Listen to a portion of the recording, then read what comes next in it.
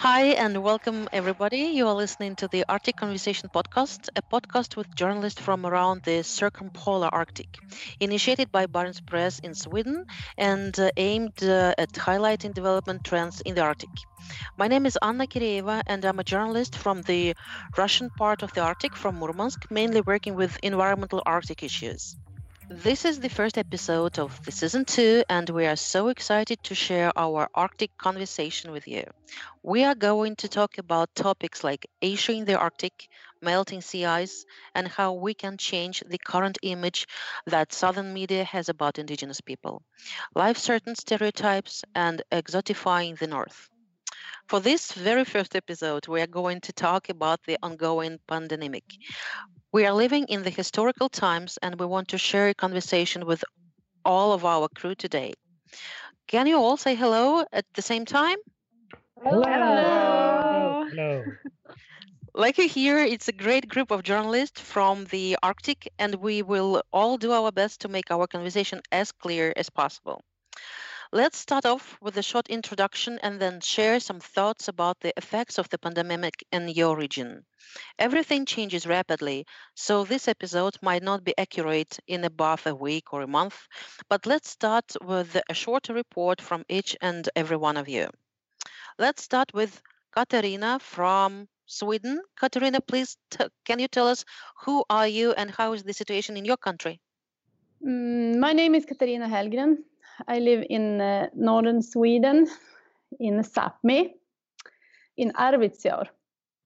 I work as a freelance journalist and mainly with Sami questions. The situation here right now, I think it's scary, but it's not. You don't see that much of the pandemic, I must say. You see in the news what's going on in south of Sweden, but it's not the same up here. But I think it's really scary. You see how vulnerable everyone is, the people, the nature, the life.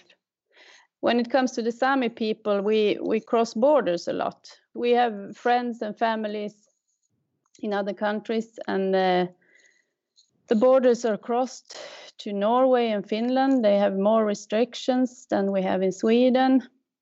We're kind of stuck in our own country inside the borders that we haven't set up. Thank you so much, Katerina. I think the situation is pretty usual now for our countries where in most of the countries people are stuck at home. Is it right, Gloria? Gloria is from Canada. Tell us about about your who you are and the situation in your country. My name is Gloria Dickey, and I'm a freelance journalist in Canada. Typically, I report from all over the Arctic, on issues regarding climate change and a little bit of geopolitics. But I'm actually currently a little bit further south right now in British Columbia, Canada, so not in the Arctic. So obviously, the pandemic, interferes with a lot of journalists' travel plans, I'm sure this year and perhaps next year. So we're kind of monitoring the situation from afar. And so far, Canada is doing a lot better than our neighbor, the United States, especially the Arctic. I think as of this week, Yukon had 11 confirmed cases of COVID, and Nunavut actually has 0 cases. And I think they're hoping to keep it that way. There's a bit of a benefit here in that these communities are so kind of cordoned off from the rest of the country, which can help protect them for longer. But at the same time, it's also harder to get health supplies and resources there should there be a substantial outbreak. So right now, I think the situation, it's not too dire, but certainly there's a lot of monitoring happening. Earlier at the start of this pandemic, there was a couple actually who had driven their car from Quebec, which is in the south, up to Old Crow in Yukon, and they were, they thought they were going to live off the land, and they were instantly told to turn back around and go home because the communities there are so fearful of people bringing this virus in.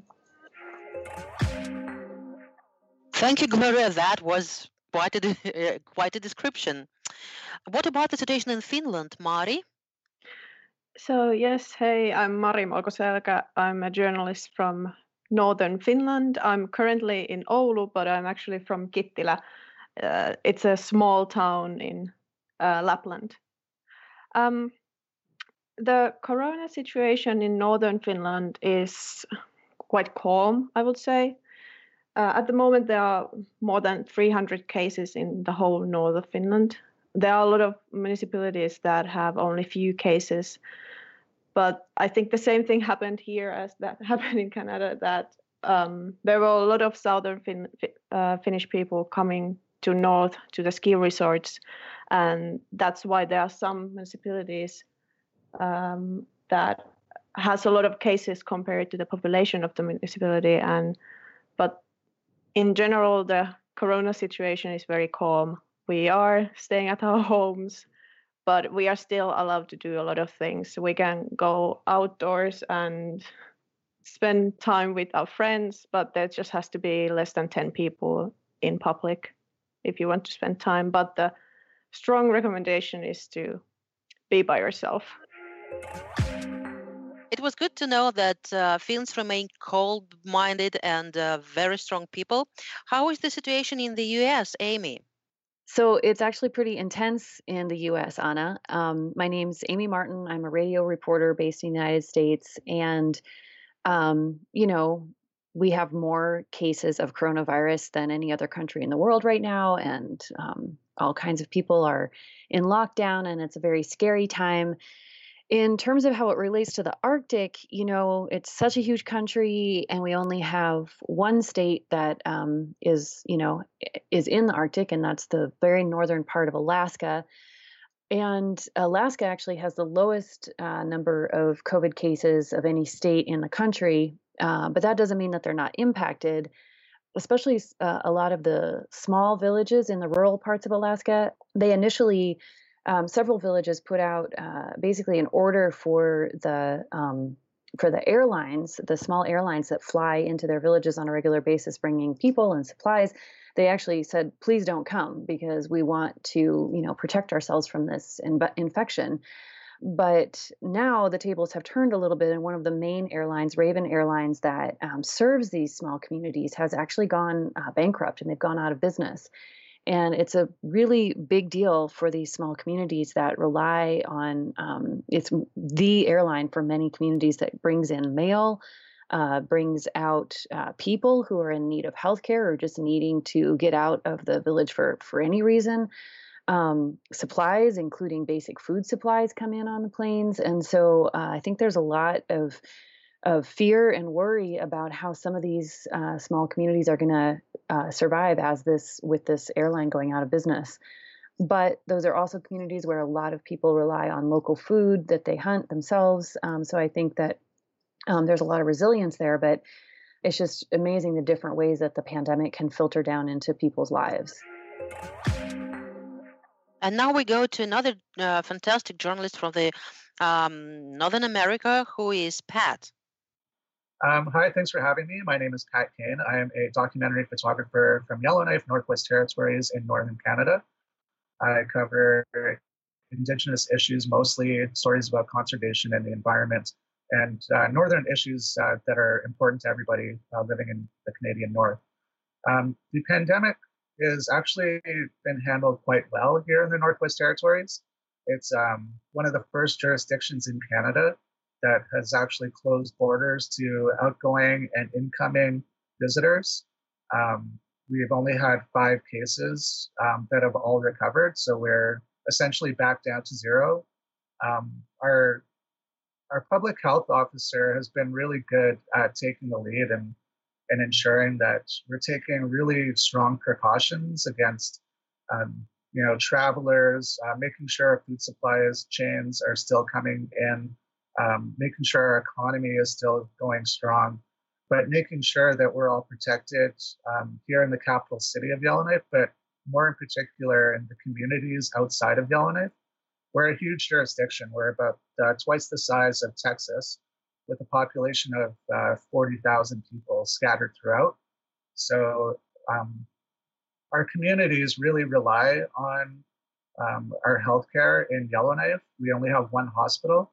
So it's important that our elders and the elderly are taken care of. And we've actually done quite well in terms of kind of pulling together.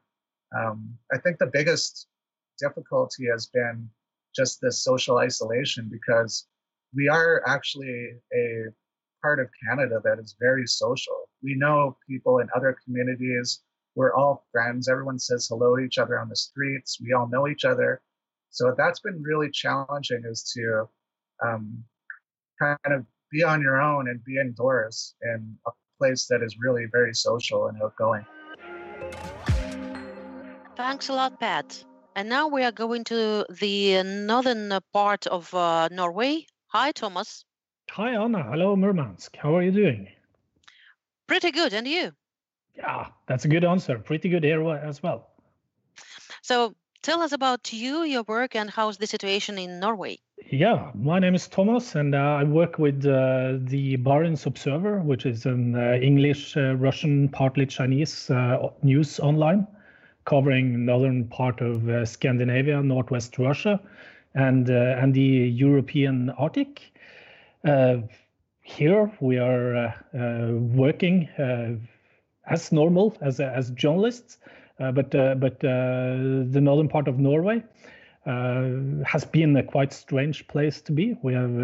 But first we tried to isolate ourselves, because most of the outbreak were down in the more populated areas of the capital of Norway, Oslo, and those places.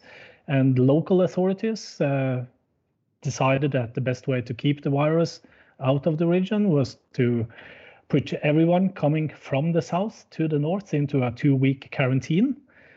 So we did actually in Norway the opposite of what Finland did. In Finland, they isolated the capital, while here we isolated the northernmost part of Norway, with success so far, if it can be called a success. There are very few cases of coronavirus in this area. I live in a small town called Kirkenes. That is one of 2 towns in the county of Finnmark, the largest county in Norway, that actually has hospital. So we have had a few patients there, but they are not locals. They are people that are coming in from other small villages around, and people that have been out at sea, international seamen that have come in.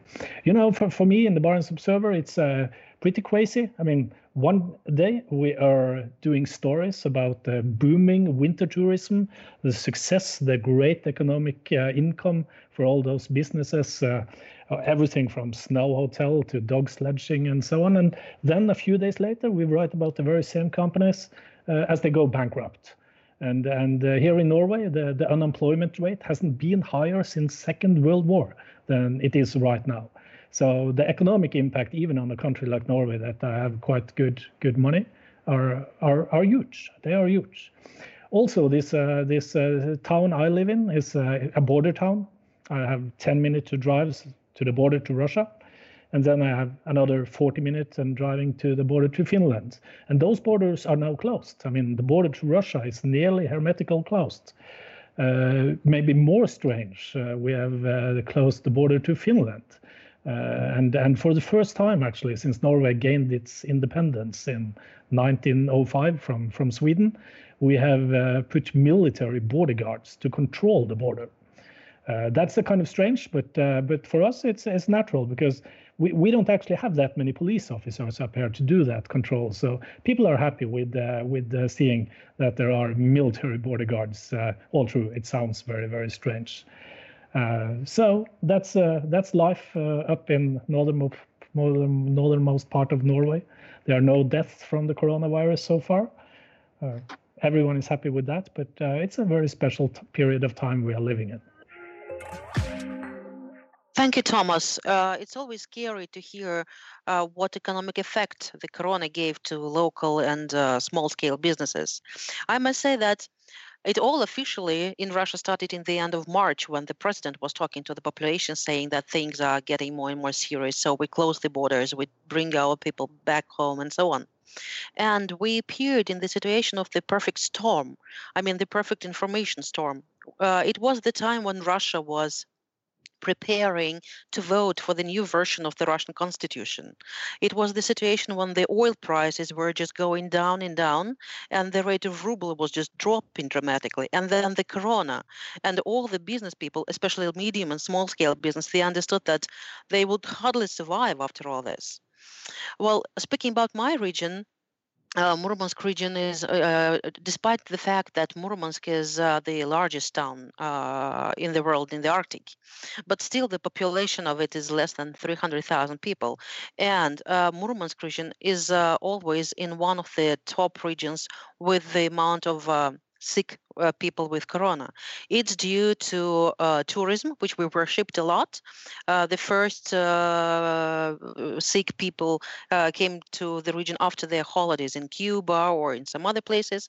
And another big project, the real epicenter of the disease, is unfortunately connected with one of the largest projects going on in Murmansk region.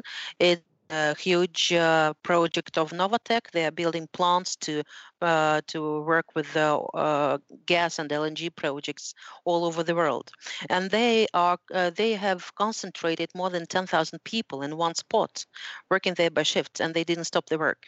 So the largest amount of sick people is there. There are several hundreds already. So that's another scary thing when it comes to the my region at least. But yes, mainly people are sitting at home. If they can afford not to work, they are asked not to work or work from home distantly. So people are trying to sit at home. Not many people respect the self-discipline. And if you go out to a supermarket on Saturday afternoon, it's like a Disneyland. All the families are there because it's the only entertainment left. No shops, no other shops work, no restaurants, no cinemas, nothing. People are stuck at home.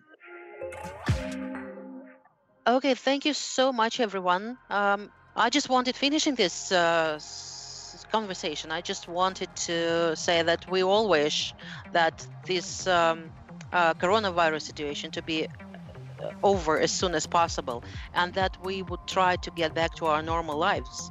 But we're not sure if they will be still normal or not. And I guess that we learned our lessons a lot. We started to appreciate, for example, I can talk on my behalf, I started to appreciate things I was complaining about. All these airplanes and waiting in the airports and all this amount of work to do and traveling from one part to another, writing a lot of articles. I really miss this part and all these socializing things. And now when I see the situation where not all the businesses would survive and many restaurants can be closed and many shops and cinemas and so on, I just think that we will appreciate our life back when we have it, at least. And thank you so much for listening. We will be back soon with another interesting episode of the Arctic Conversation.